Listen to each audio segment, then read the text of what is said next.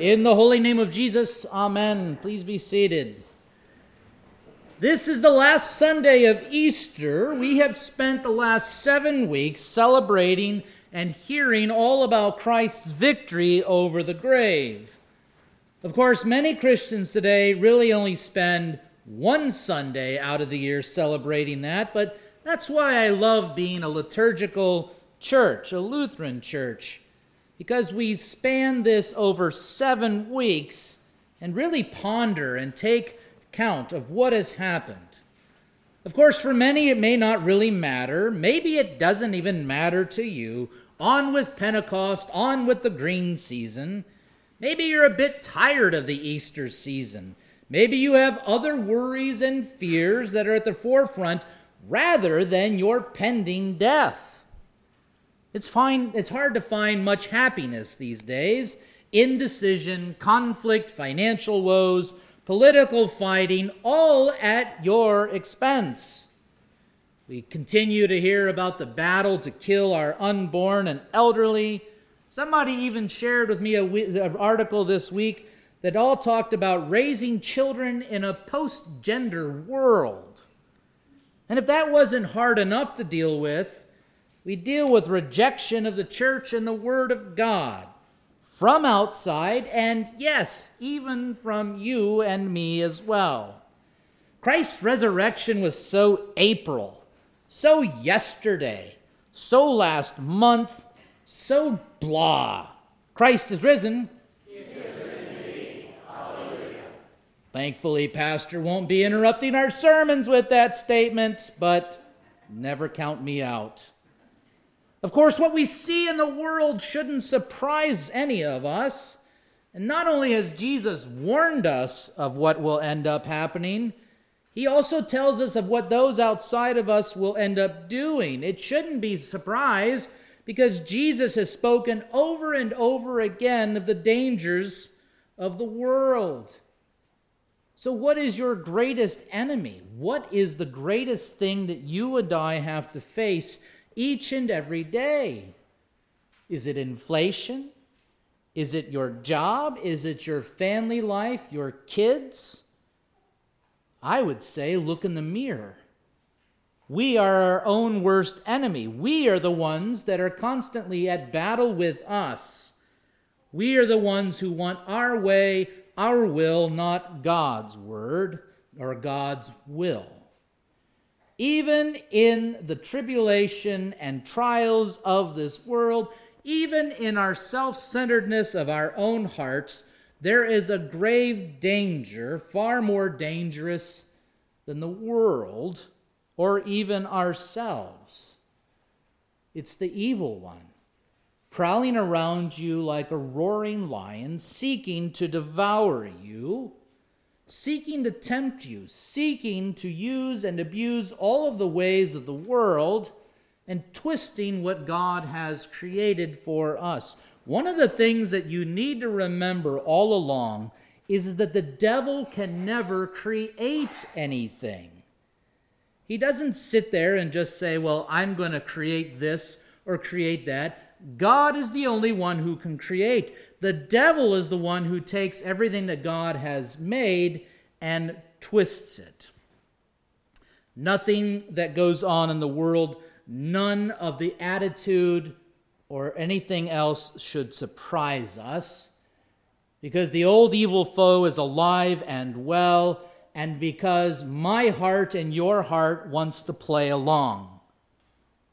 So, if you're not so sure about that, how did you fare this week?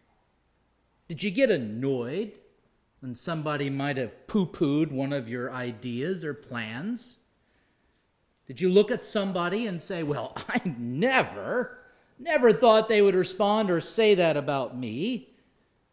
You and I know the scratch sin upon our heart, our mind, our words, and our deeds, creeping on us, as God tells Cain. Be careful because sin is crouching at your door. How many times this past week did you feel like you were right to oppose somebody by any means necessary, to denigrate them, to take them down a peg, especially if it's something important, something moral, something good, right and salutary. Because after all, when bad people are wrong, we love to hammer them and break them and to tell them off and to look at them with disgust. Look in the mirror. Don't you ever sit here today and think that as you come before the holy presence of God, that you are any better. You are going to say in a few moments our Lord's Prayer. Forgive us our trespasses, we have done really wrong. But we also pray so that we may forgive those who have done against us, no matter what it is. After all, we heard all about that last week where Jesus teaches his disciples to pray. We even heard from James, be a doer of the word. In all the conflict, all of the disagreement, all the anger and rage that you have included yourself in, is there any forgiveness as your first reaction to all the annoyances, minor and major, that you faced this week? I would dare say no.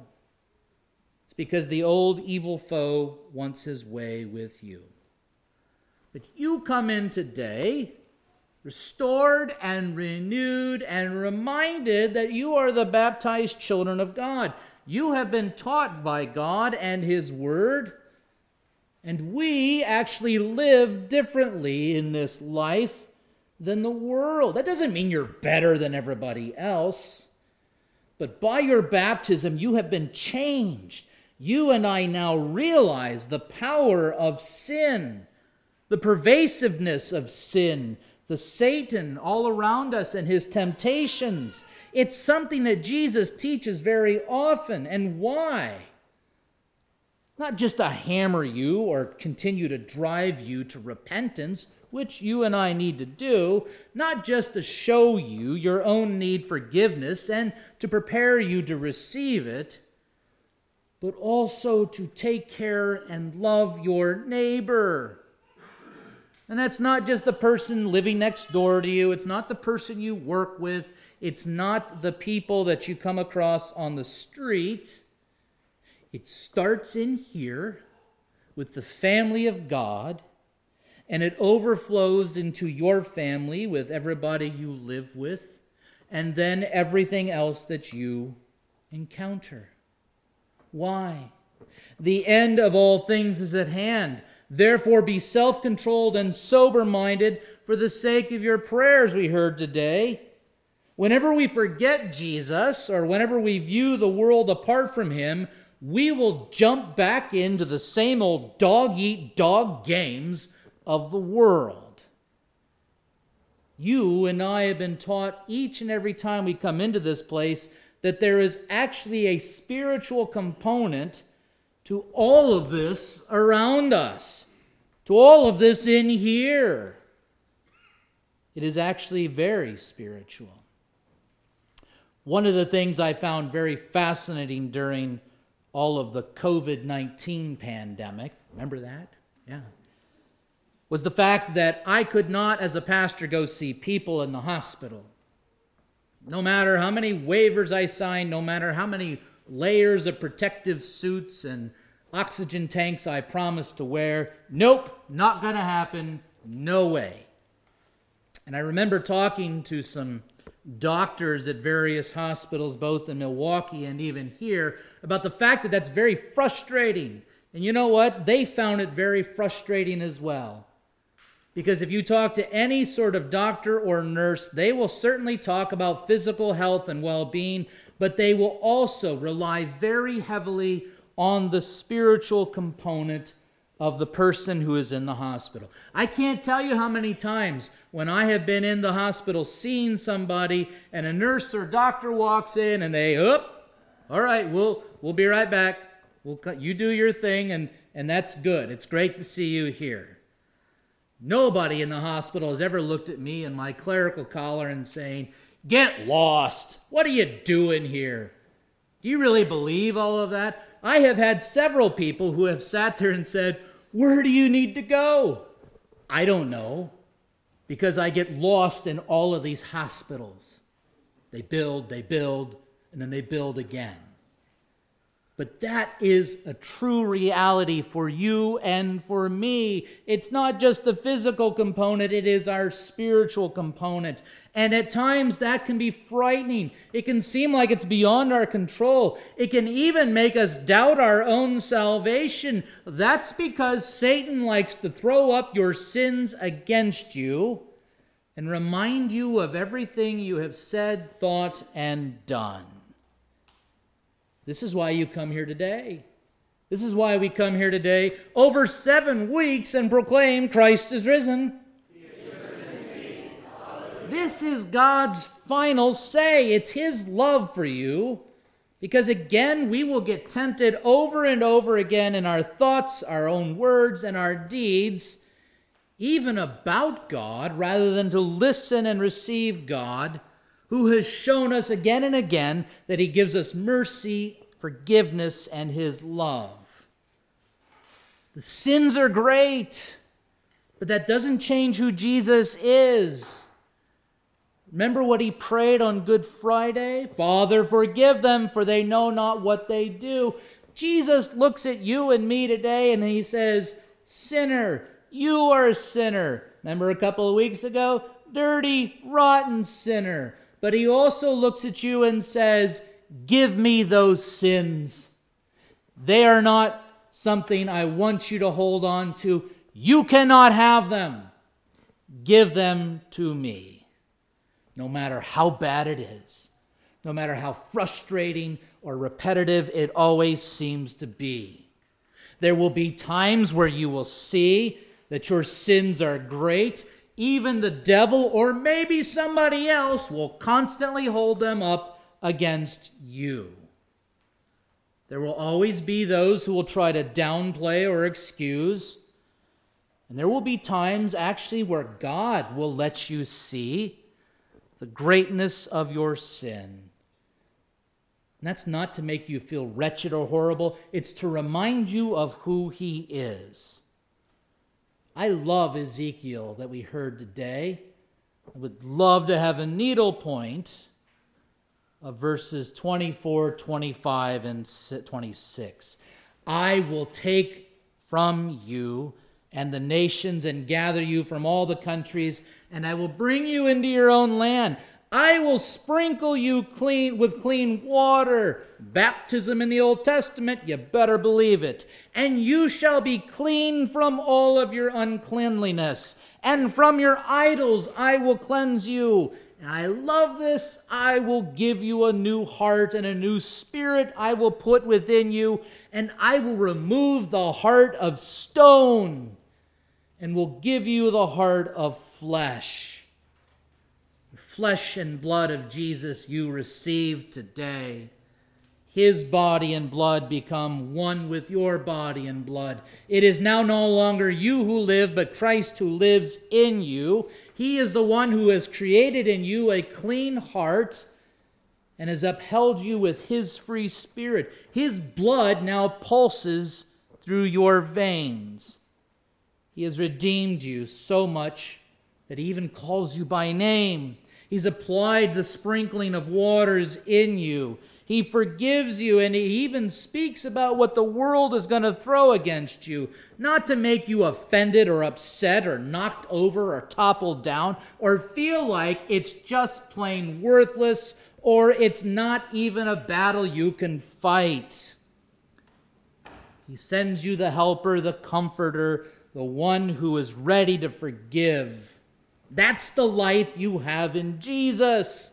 The life brought forth by the Holy Spirit, who bears witness to Jesus and proclaims that Jesus is God and forgives you real sin in Jesus' name. We've heard so much about the Holy Spirit throughout Easter, and guess what next Sunday is?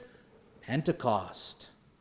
You as Christians have been changed and have been given the Spirit of Jesus, the living God, and you now have the opportunity to go out and be salt and light to everyone that you meet. Peter talks about this today in the life of the church. Above all, love one another earnestly, since love covers a multitude of sins. Is everybody in here? Each other, family members, children, friends. Forgive one another, he says. And then he shows you your life in the world. Show hospitality to one another without grumbling. That word I was talking about in Bible class, that word hospitality is where you get the word hospital. And in the Greek, it literally means the love of strangers. So everything that you receive here in the church is God blessing, feeding, and forgiving you as you come to this rail even, and then it overflows out into this life. But you'll notice it has to be God doing this in and through you. Show hospitality to one another without grumbling. As each has received a gift, use it to serve one another as good stewards of God's varied grace. That means all that you have is not yours. It belongs to God. The car that you drive, it's on loan from God. The house that you live in, it's on loan from God. That money in your wallet, yes, it's on loan from God. But he does not demand these things from you. He gives them to you so that you might go out and use them by his name and to his glory. And that also means that you bring life and light to others even when things are in the toilet. I'd say they're even beyond the toilet today. You lift others up because Jesus has lifted you up. As hard as all things can be to do, you can do it through Christ who strengthens you. There will be real sin out there and in here. And as you go your way this day, God himself is with you. The Spirit continues to bring you Jesus again and again and again in his word and sacraments. We talked about this last week, Pastor. We talked about this 5 weeks ago. We talked about this in April. Check yourself at the door.